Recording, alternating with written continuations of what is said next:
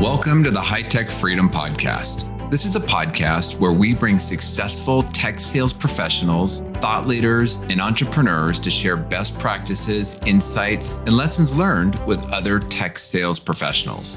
As a sales professional, the more we learn, the more we earn. Once we earn it, how can we put those hard-earned commission dollars back to work to build additional income streams that will create the freedom we are all working to achieve?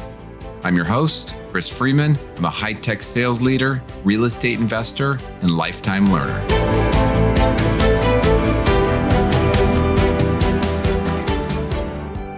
Welcome back to the High Tech Freedom Sales Podcast. So today I want to talk about uncovering personal pain, why it matters, and maybe how to do it. If you missed last Friday's episode, go back and check out episode 113 on latent pain versus real pain. So we do our guest episodes on Wednesday, and then I do a short solo episode on Friday, just as a reminder. So today, going back to uncovering personal pain. So I want to cover really just two main points in the topic. Number one, why spend time trying to uncover the personal pain of your customer contacts? And number two, how can you uncover personal pain, and maybe some examples or questions that you can ask? All right, so let's jump into it. So why does personal pain matter? Why does knowing your customers' personal pain matter? Well, number one, motivation. Let's start with motivation. One of the greatest motivators for people to get things done is what's in it for them. Personal pain creates a sense of urgency when it is your customer that's dealing with it. When customers realize that their personal pain, or more importantly, their well-being or goals are at stake, they're more motivated to take action and find a solution. And by uncovering that personal pain, you can help them understand the immediate need for change, and ultimately it prompts quicker decision-making.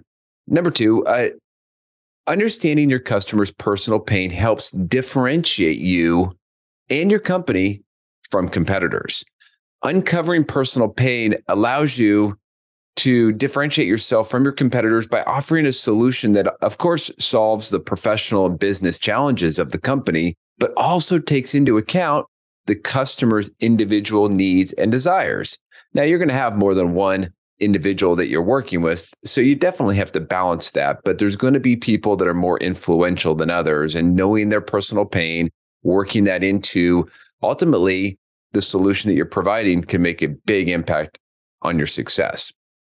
This personalized approach sets you apart and enhances your overall value proposition.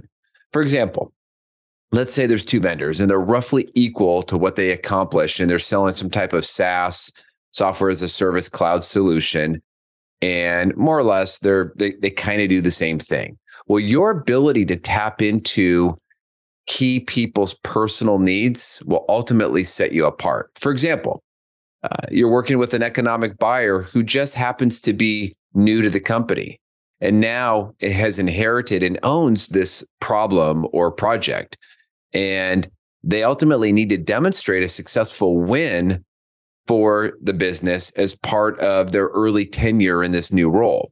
Your focus on how they could be impacted can be a big deal in gaining traction with that decision maker. For example, you find some way to provide them the reports that allows them to better communicate the change and success of the overall project, right? They still have somebody that they need to report to, or other business units that they need to justify or demonstrate the overall success of the project.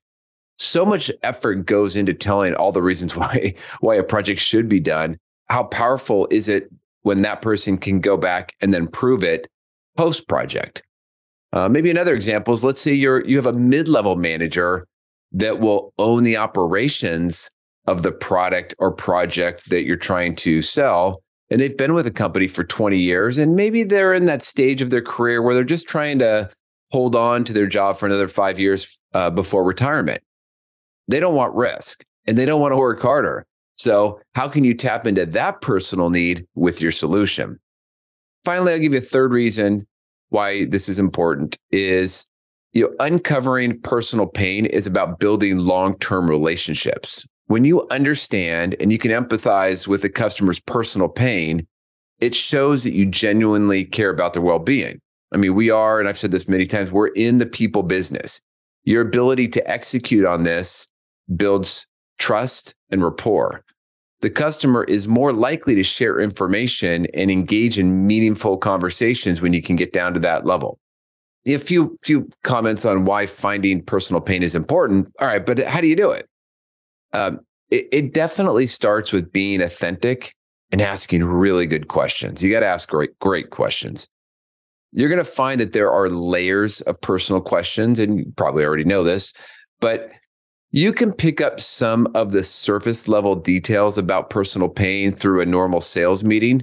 But then there's the more personal questions, and those more personal questions can be really difficult to ask in a discussion when there's other people around, right? So if you're in a meeting, you're in a group setting, it's hard to get information from an individual in that group setting versus one-on-one. For example, if I'm in a meeting with my boss and maybe my boss's boss, I'm probably going to be a little bit more guarded about what I say and what I do.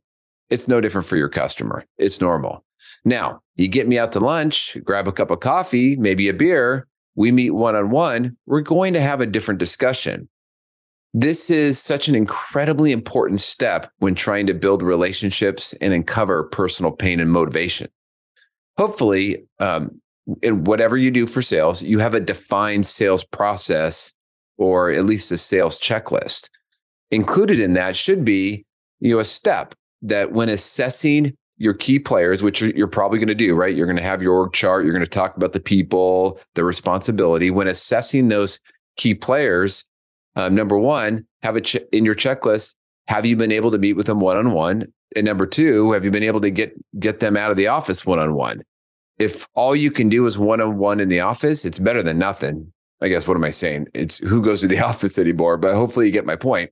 Now, it's obviously you have to do a lot more once you get them one-on-one, but just as one of the steps in your checklist, if you're not able to get these key people out one-on-one, you're definitely not getting to their personal pain and everything else that'll come from that. Can you still get a deal done without getting to this level? Sure. What do A players or the top 10% do? They do this every single week. They get their contacts one-on-one. They're out there with them socially. They're outside the office and they're learning about their personal backgrounds. They're getting to know their contacts. They're really building out that broader view of that individual contact. What are some of the questions that you could ask? Well, you could be direct, right? You could just ask them. So how does this current situation, maybe whatever they're doing in this project or the company, how does this current situation impact you on a personal level? The real skill in all of this, I think, is in how you ask the follow-up questions, right? It's ask the question, and then there's the continued follow-up questions in a very conversational role. So examples might be, well, what happens if, insert scenario, right? This project goes bad, this project goes good, this project doesn't happen. What happens, right? Then what happens to you if this change happens, or if this change doesn't happen, or if things are status quo? What are you worried about with this project? What are your personal goals or aspirations with your company or outside the company? What are your personal career goals? Where do you see yourself in 10 years? Learning about their home front can have a big impact on motivation, right? What does their family look like? Their spouse, their children? That's going to play a role, high probability that plays a role in some part of their personal motivation. Now, there's definitely an art with how you frame up these questions. For example, I like to start with a very casual tone to how I ask the question. I also like to relate it back to my personal goals. And I really believe this, when in this area, sometimes you have to share some personal insights to get some personal insights.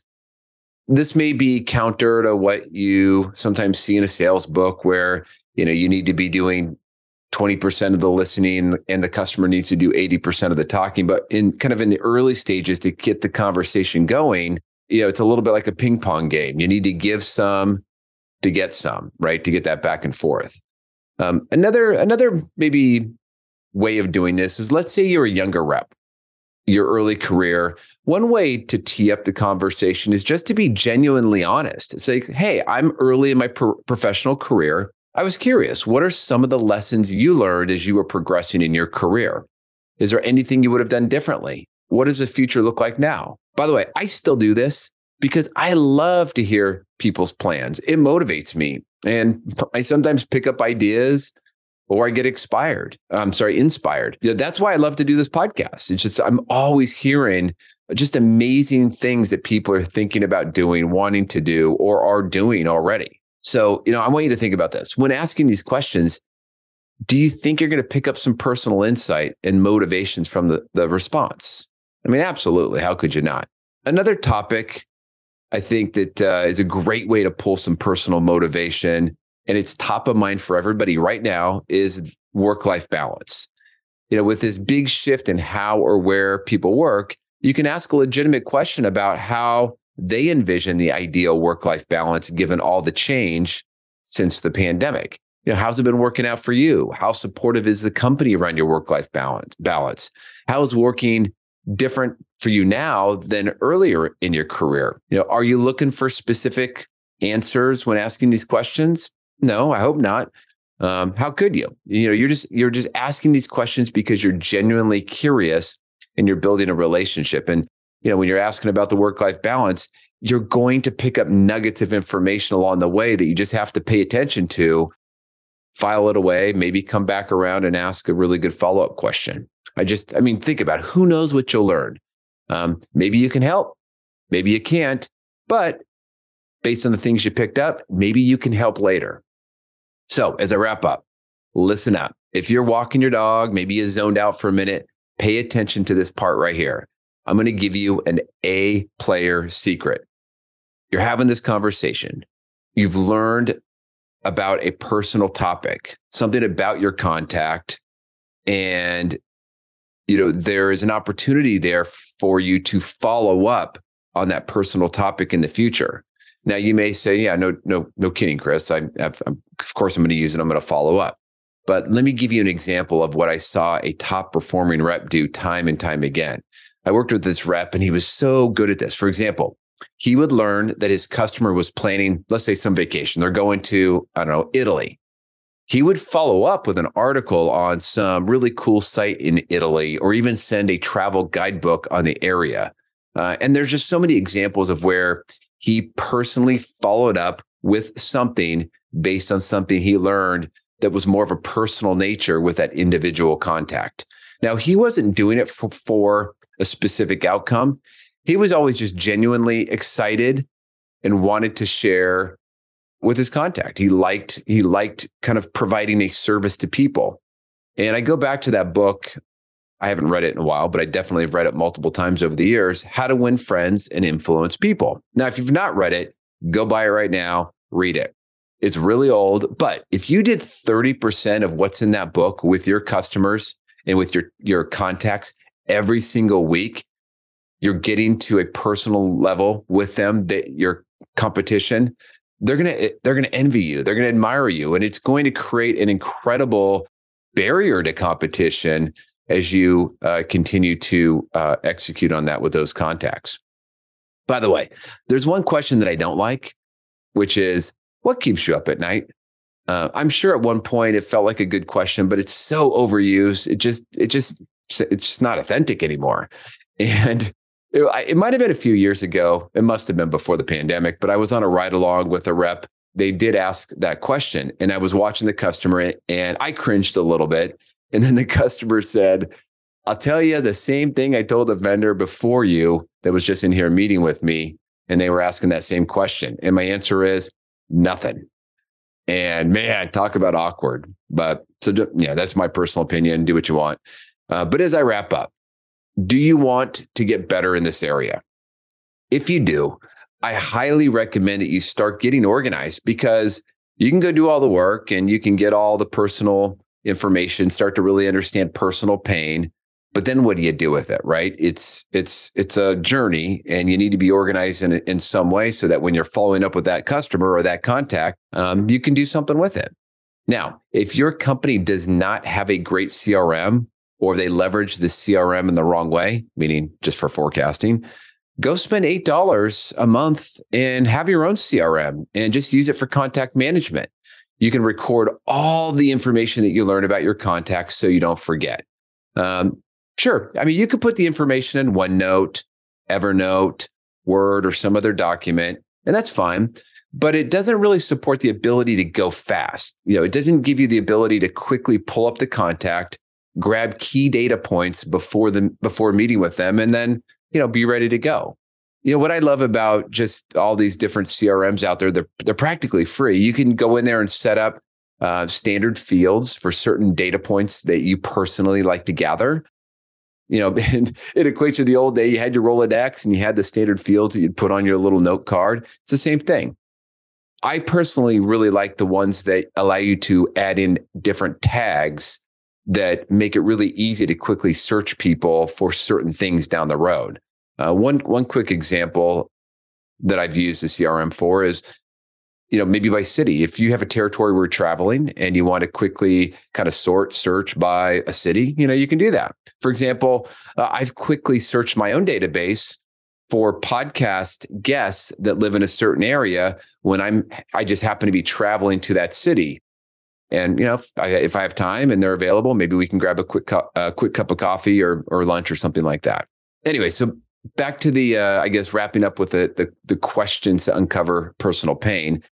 One thing that helps is to really do your research in advance on the contact. It ultimately can help you ask better and more relevant questions. And then what I would recommend is practice your questions, right? As you're getting into the personal area, you want it to be conversational. You want it to be natural. You want it to be casual. And so if that's not natural for you, I would script them out, practice them, say them out loud. The more you practice, the more casual, comfortable, and natural you're going to sound. And then it does become more conversational. So that's really it for today. I would love to hear what works for you. If you have some thoughts in this area, please send me an email. You can DM me in LinkedIn. I'd love to have you as a guest on the podcast and hear some of your thoughts. You can find my contact information in the show notes. Until next week, make this your best week ever. Thanks again for joining us today. To get more sales and real estate tips, you can subscribe to our newsletter at hightechfreedom.com. You can also join our private Facebook and LinkedIn group that is exclusively for sales professionals. If you found a nugget of good information in the podcast, please subscribe, give us a positive rating, and write a review. If there is a topic that you would like us to cover in the future, please send us a note through our website at hightechfreedom.com. Until next week, make this your best week ever.